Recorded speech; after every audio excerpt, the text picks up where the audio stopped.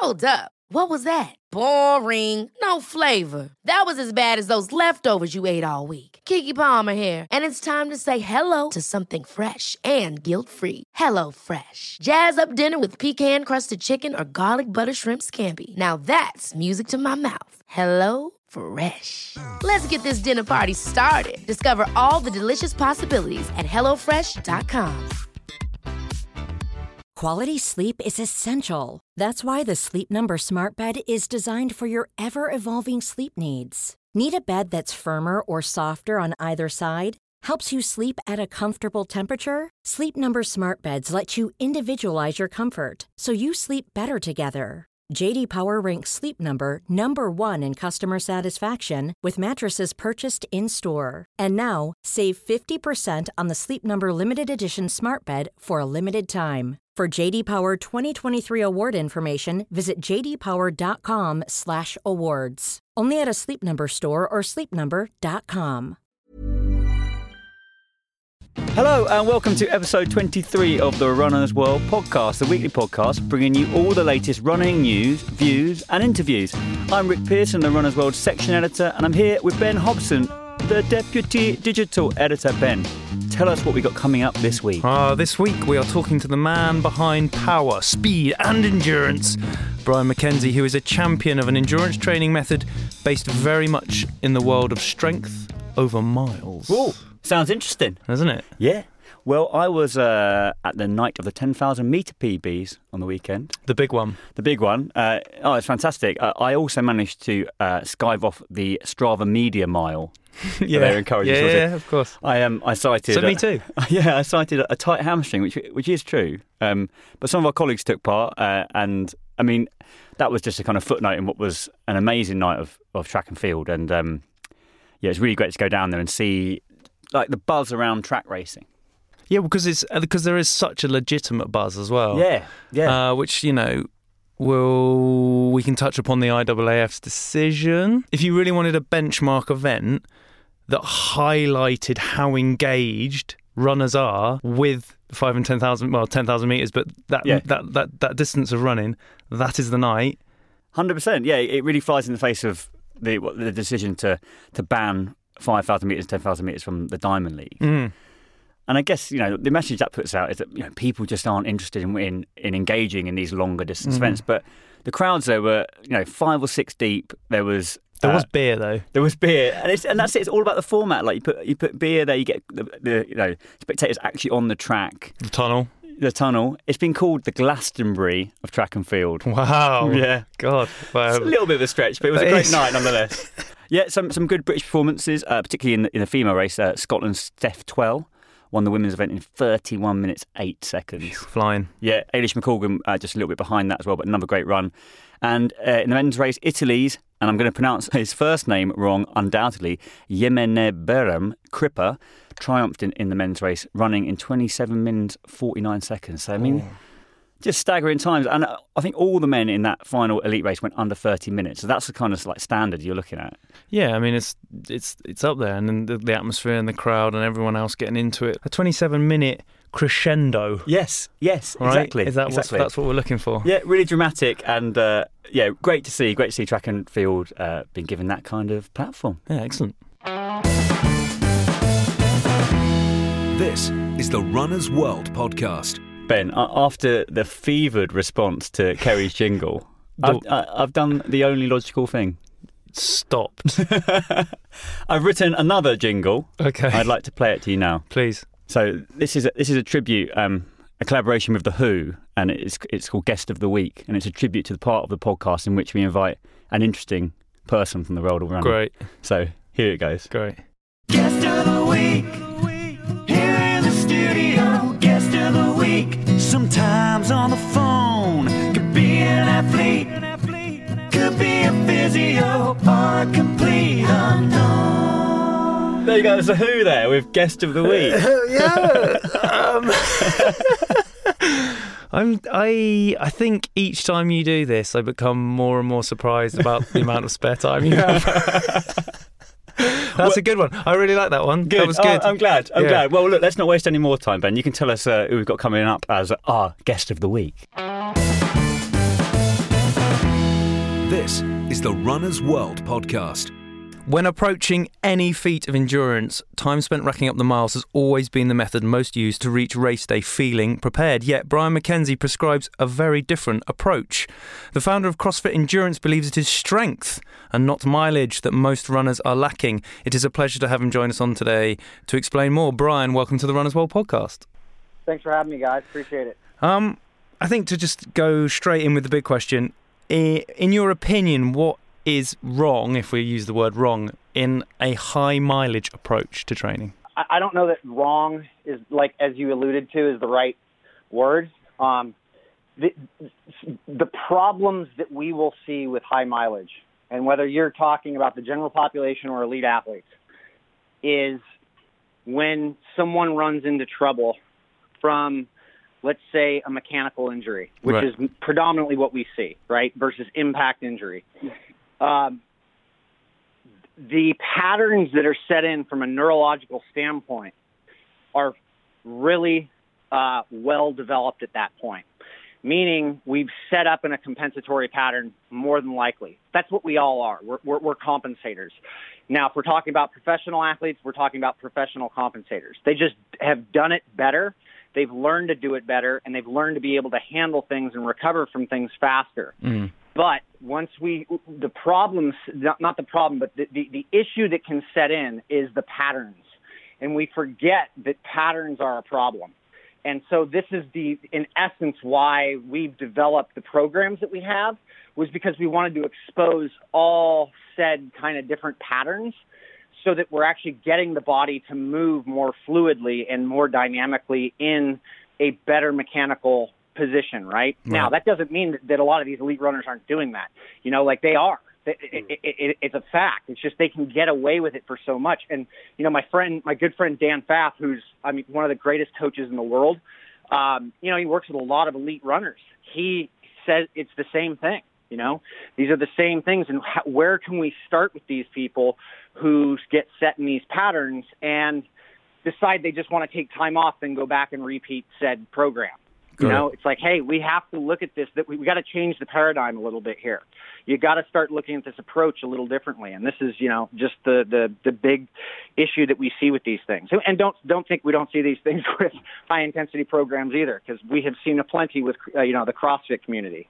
Well, I guess, the kind of 80-20 approach gets talked about, Brian, and this kind of idea that 80% of training should be low intensity and 20% high intensity. And that seems, at least, to be what a lot of these elite runners, people like Mo Farah, Eliud Kipchoge, are following. Yep. Why shouldn't everyday runners follow that example? What kind of problems do you think they might sort of run into doing that? Well, that's simple. How fast does Eliud run? Too fast. In 26.2 miles. Yeah, like 4 minutes 20. How do you think he got there? By running quickly? Running slow. That's a developmental thing, and he started off with fast, shorter distances. No elite runner in any long-distance sport has ever started off that I am aware of as an elite long-distance runner. They started off as shorter course, faster runners. Shorter course, faster bicycle riders.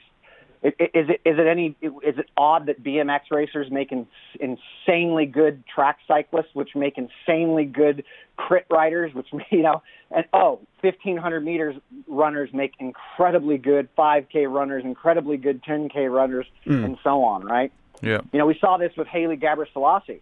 Sure. He went from, what was it, like 5K, 10K, half marathon world champion, up to marathon when he became the fastest guy in the world at that time. So kind of speed precedes mileage in that sense. I guess you get quick before you go long. That's what you'd say. Certainly, but now don't let that mean that I'm just saying we need to go out and run fast. Like we're using a very different approach right now that slows a lot of people down who aren't metabolically efficient, right? Which is also exposing mechanical problems, where we implement a gearing system through breath control that teaches people how aerobically efficient they actually are. So going out and running a 5K, that should be a predominantly aerobic or slow glycolytic process for 90% of the population. Yet what we're seeing is people go out and run and they're completely carb dependent and anaerobic. Just to take a quick step back, Brian, just to sort of summarize maybe the key fundamentals of your training in comparison then to the long mileage, just so we can get that sort of like juxtaposition about the two. Yeah, so I think that if we start people off with more of a skill-based approach that uses intensity blocks based on how well somebody can hold up mechanically, right, meaning feeling good, looking good, approaching some intense work. There's nothing wrong with an 80-20% rule, but I don't believe that is a model that fits everyone. In fact, I know it doesn't fit everyone. Nonetheless, that's like saying every program works for every person. Yeah. That can't work. That's an impossibility, right? And so you have to be able to look at what you feel and how it works. And we've just found that a skill-based approach with a little more intensity added into it to develop most runners actually has the biggest bang for our buck, because by and large, all these people are working. They don't have, their professional job is not to run and recover. Yeah. So we have to go to work, right? And that requires to be on again. And thus, what's the best approach for that, and what can we get? It's a quality over quantity approach. Yeah. And quantity can come as a byproduct of the quality, but we've got to be developed properly so that when we actually start to run into trouble with, we start to feel pain. Oh, hey, why am I doing that? What have I neglected doing? What am I not doing around that? What could I be doing to enhance this, right? A lot of runners, Brian, are still worried about lifting heavy weights, and they look at maybe, let's say, like a classic CrossFit build, and say, wow, that person looks jacked. It doesn't necessarily look like a classic marathon runner, let's say. I mean, what would you say to people who are worried that throwing around heavy weights is going to add unwanted bulk? Well, if 5 or 10 pounds of bulk has you running faster and healthier, is that going to provide you with more of a smile than a IT band syndrome or something that's showing up all the time? Yeah. So nonetheless, I don't think everybody should be CrossFitting. Yeah. I'm not. I've managed to adapt my approach or evolve my approach a little bit. There are plenty of body weight exercises, and I have seen in my time at this point, 15 plus years dealing with this, that not everybody responds well to weights. That doesn't mean that bulk, thinking bulk or putting on muscle is a bad thing, is misunderstanding human physiology. That's just a gross misinterpretation of what your understanding of being a runner or anything is. You should be lean. You should be strong. That doesn't mean you need to look like a bodybuilder. But being afraid of putting on muscle is that's more of a mind issue than anything. Sure. Do you think that in an event such as a marathon or an ultra marathon, most people are limited by their aerobic fitness or their muscle strength? I mean, because these long endurance events where your body is essentially breaking down. Mm-hmm. How do you guys approach then the sort of what would be the classic time on feet kind of training attitude and that sort of thing? From an individual standpoint, it's understanding where the athlete starts to break down. Yeah. Then being able to develop a program around that so that we can maybe increase that time on feet a little bit, but not taking away from the time that we need to develop the individual for their said goal, right? So if they want to hit a specific time or they want to just accomplish something, those are two very different approaches. Yeah. Nonetheless, do I need to tear this athlete apart in order to get them to the starting line of an ultra marathon, let's say, right? The answer to that is unequivocally no. And the problem with suffering type sports, endurance in general, is that we fall into this mind game of I just need to get better at suffering. Yeah. And that is not adaptation. That is just getting bad at that's getting really good at doing something that is a choice to tear oneself down. There's a big difference between the front runners and the, middle of packers and late finishers, right? And I'm not saying there's a problem, I'm not trying to make fun of anybody here or downgrade anybody. But the fact is if we actually approach things from a standpoint of adaptation, which is all about nature, nature is stress and adaptation, plain and simple, and we forget that. Yeah. We forget that a lot. And, the adaptation phase doesn't mean I should be running every single day, doing the same thing every single day, or trying to increase mileage every single week on something. I've got to listen to things and understand that my body responds in specific ways. And when I hit something and I need to get through that layer of recovery to come back and hit that rebound through super compensation, there are a number of things that we can add in there from a stressor standpoint that are not running based that could inevitably have a huge impact, not only hormonally but physiologically, that impact the runner in profound ways. And it's just we get stuck in these one thing fits all because we're running a race that's going to have us on our feet for 6, 10, 12, 24, 30 hours, right? And we forget that's is exactly the question that you brought up. Is this isn't an aerobic conditioning problem? Although there are some things in there that I would now say there are some aerobic conditioning problems in there. But this is more of a strength and conditioning or a tissue problem and developing the tissue. And I think the biggest thing that we've seen, to be totally honest, is the ability for the athletes to recover post-race or post-event. I guess some people, Brian, would worry doing a high-intensity program that they would be more likely to get injured. I understand that fear. I understand fear. I get it, man. I mean, it's the same thing for the person who does, who's an Olympic weightlifter that says, "Are you crazy? You're going to go run a marathon or an ultra endurance event? Yeah. Why would I ever want to do that? I'd destroy myself." That's fear. Yeah. And so, it's, hey, what do you want to understand about that? Do you want to learn anything, or do you want to just live in that fear?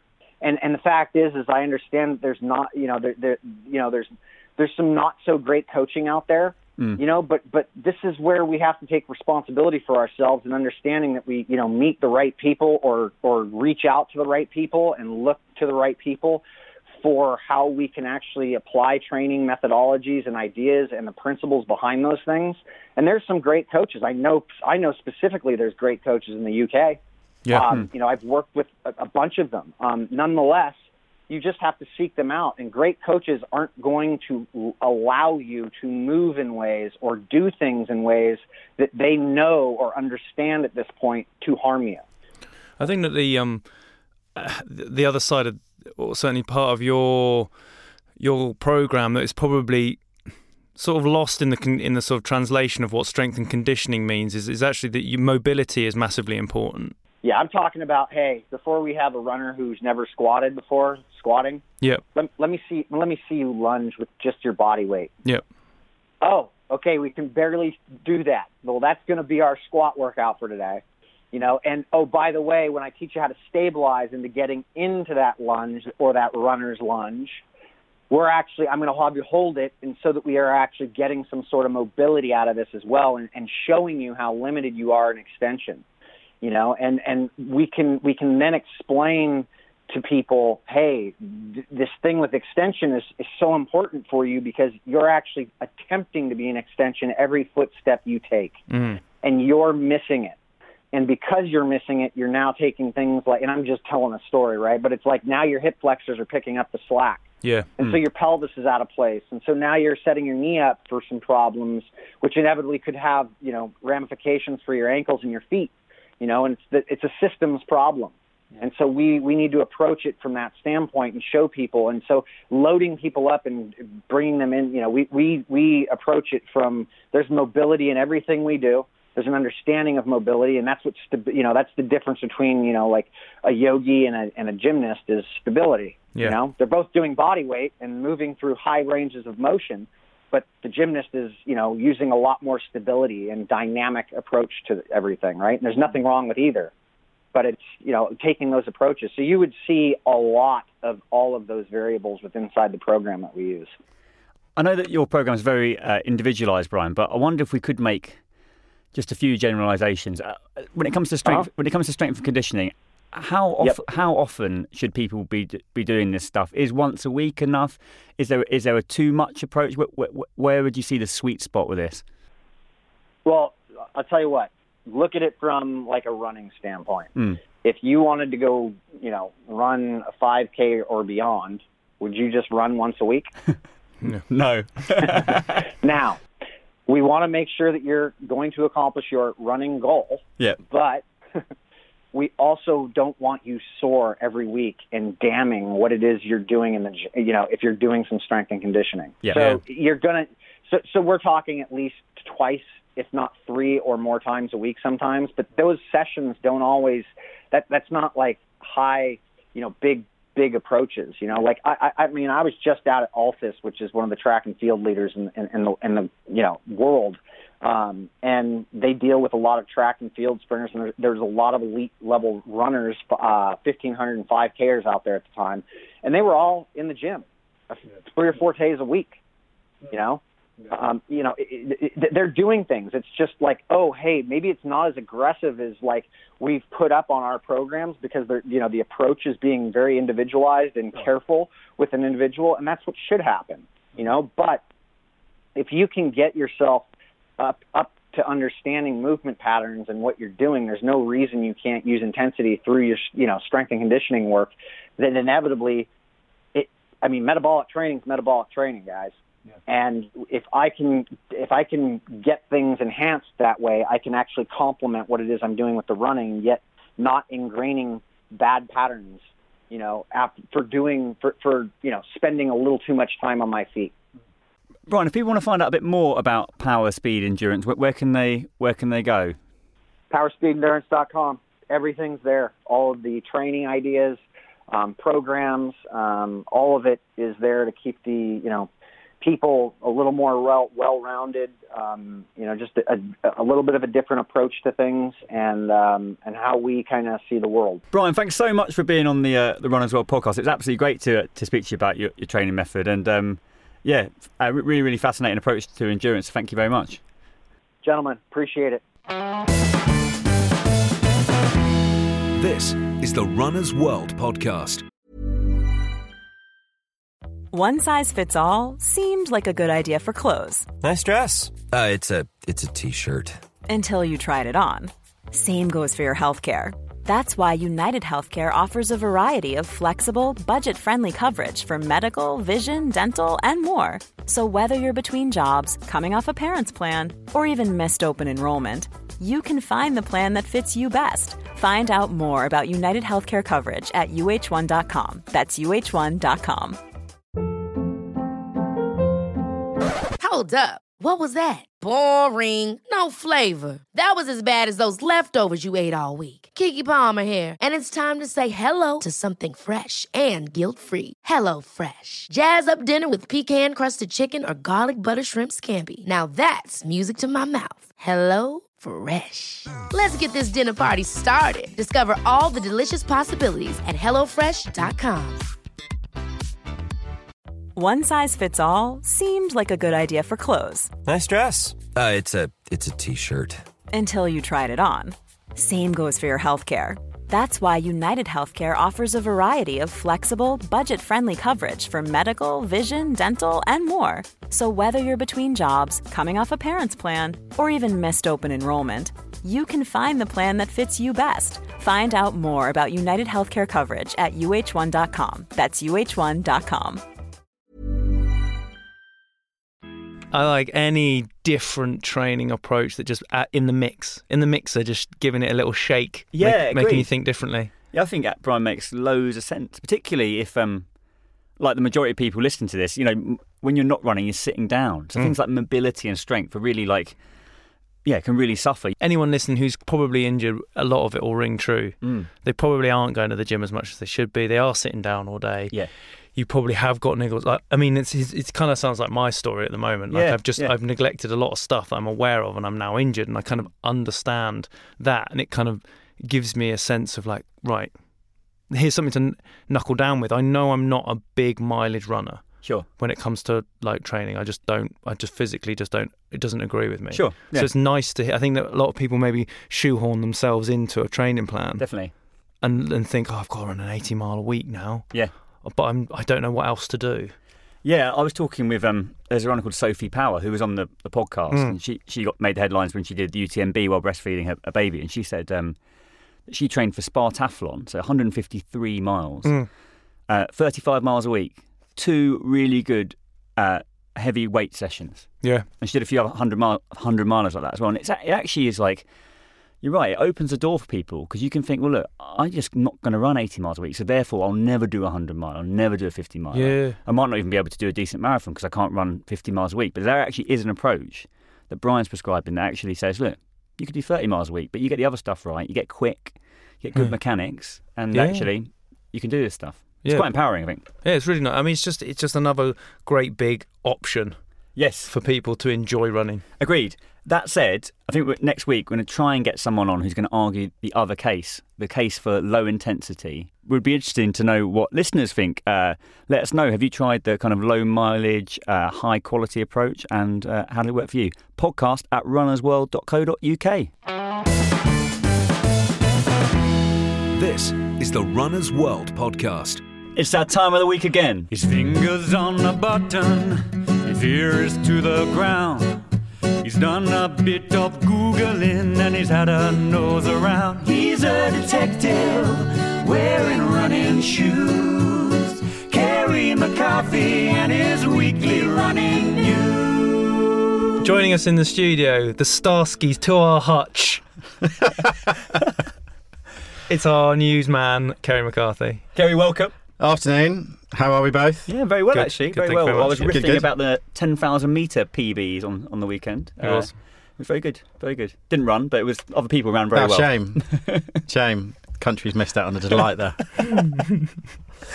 Right, what's been catching your eye, Kerry? Well, first of all, before we start with the news, do I count as a listener if I want to give my opinion on the whole high-quality Brian Mackenzie thing? Yeah. Sure. I just thought I would throw in that. Good, because you are a man who's trialled this. I have. Right. Yes, ahead of the time, ahead of the curve, ahead of Pioneer. almost everything. No, I'm a big believer in the high quality, kind of high intensity, low volume approach. I would stress that I agree it's not for everyone. I did it a few years ago because I was a fairly typical sort of broken runner, lots of junk miles, plodding along, lots of imbalances and injuries. And I just couldn't seem to get below 4 hours. And I signed up to a CrossFit box in Hackney in East London. Yeah. And we spent 4 months doing a marathon training block. And I think the longest run I did was 13 miles once. Right. And the rest of it was all sprints up to about 400 metres. The rest of it was CrossFit. And I took 17 minutes off my PB. Wow. There you go. Because it was purely about, as it was explained to me, my cardiovascular system was fine. You're not really taxing that during a marathon. Yeah. And it was just making sure that my body was strong enough to keep repeating that same motion for 42,000 odd steps. Yeah. So, for the right people, I think it can definitely be helpful. Yeah. There Oh, you go. good. Great insight. Proof is in this wonderful pudding sat next to me. Thank you, sugar. Right, you want some news, no doubt. go on, That is indeed why I'm here. Okay, so an update on the London Marathon for 2020. As people will probably know, there was a bit of a kerfuffle or a farrago after the marathon this year. Runners at the back of the pack were not treated well. So anyway, Hugh Brasher, the event director, and the London Marathon team have conducted I think a fairly comprehensive kind of review of what's been going on. They have made some changes for 2020. So for anybody who ran slower than 7 hours this year will be offered a free guaranteed place in next year's race, including a lady called Kerry Aldridge from Cardiff, who was the last person to finish in 9 hours and 11 minutes. Right. And she said she had such a horrific experience that there was no way she wanted to do it again. But having been offered this place, she's now very excited at the thought of coming back, giving it a go, banishing those demons. I think it's a good thing to offer that to those people. In terms of logistics, the marathon are going to start the clean-up operation later so as not to affect those running at the back. I think there are limits to what they can do because obviously they're under enormous pressure to reopen the roads for Westminster Council and all that. They're going to look at the timings of when water is handed out, so that they make sure that there was plenty to go around and it's not whisked away. Arguably, those at the back are probably in greater need than those further up the field, so that's a good thing. They're going to have one of their most senior staff at the back to monitor activity and see what's going on, and they will stay out the back all the way through. And they're going to tell contractors of the procedures that have been put in place for the back of the packers so that they're on board, just a little bit more cohesion so that everybody knows what's going on. So we'll see what happens. Yeah, it's a pretty comprehensive response, isn't it? Yeah, I think so. I mean, you're never going to keep everybody happy. I think if the marathon want to cater more for the slower runners, and there are a lot of these sorts of running is becoming sort of more egalitarian. People are taking part for many different reasons nowadays rather than just athletic achievement. And so I think, particularly at the London Marathon, where it's a huge fundraising event. Yeah. So I think it's probably earlier this year was very unfortunate, but it's just taken a bit of time for London Marathon's process to catch up with the nature of the event that it's become. But hopefully this has done that. Okay, and the other piece of news is a rather interesting report has come out, which has been published by runrepeat.com and the IAAF. It's the first ever state of running kind of global report. What they've done is they've analysed race results from 1986 to the current day. I think that's something like 107 million finishes. It's a lot. It's astonishing. 107.9 million race results, over 70,000 events from 1986 to 2019. And that's included 96% of US race results, 91% from the EU, Canada and Australia, and what they say is a large portion from Asia, Africa and South America. There's too much stuff to go into here, but I just picked out a couple of bits, which is event participation has declined by 13% since 2016, when it peaked, with 9.1 million runners crossing a finish line somewhere in the world. Yeah. So, but following on from that, it does say that the reasons why people have chosen to take up running have changed from, in 1986, almost exclusively an achievement-based pursuit, i.e. run as fast as you can over a set distance, to myriad different reasons now. They don't have statistics or a breakdown of what exactly, but obviously mental health and just physical well-being has come into it a lot more. And I think that means that people are moving their bodies and running, but not necessarily entering competitive events in the way that they used to. What else? Runners have never been slower, which is encouraging. Hey, good. And particularly blokes, we are rubbish, apparently. In 1986, the average marathon finishing time for men was 3:52. Today, it's 4:32, so that's like 40 minutes slower. Yeah. There we go. Yeah. But that's average of ever-increasing volume. Yeah. Yeah, so it's a bit like it's become a bit more mass participation. Well done, Ben. Sticking up for us then. Come on, the lads. Come on, the lads.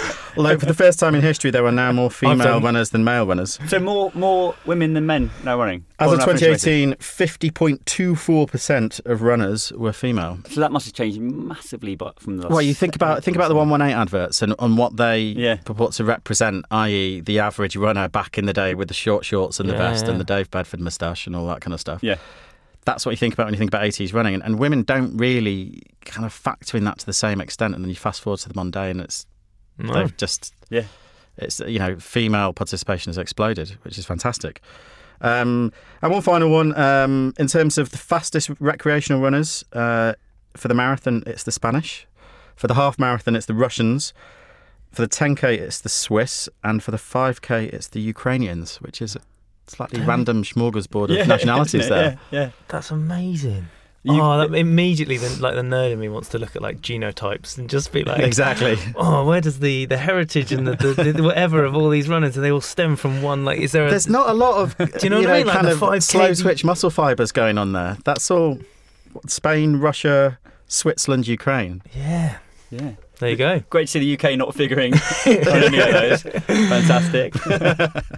Thanks a lot, mate. Thanks for coming in. Most welcome. This is the Runner's World podcast. So that brings us to the end of this week's Runner's World podcast. I'd like to say a huge thanks to our guest, Brian Mackenzie, and to Number 8 Studios in Soho, where this was recorded. For more news, reviews, interviews, and much, much more from the wider world of running, please head over to runnersworld.com/UK. Please like and subscribe on iTunes, and a big thanks to Acast, our hosting partner. Thanks for listening. See you next week.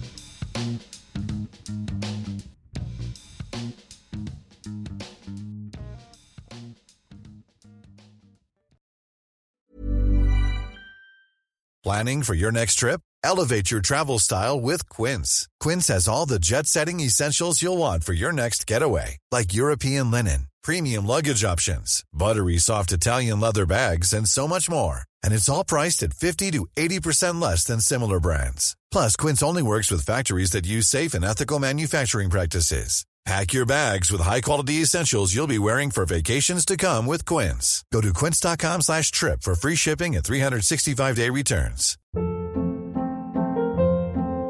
Hold up. What was that? Boring. No flavor. That was as bad as those leftovers you ate all week. Keke Palmer here, and it's time to say hello to something fresh and guilt-free. Hello Fresh. Jazz up dinner with pecan-crusted chicken or garlic butter shrimp scampi. Now that's music to my mouth. Hello Fresh. Let's get this dinner party started. Discover all the delicious possibilities at HelloFresh.com.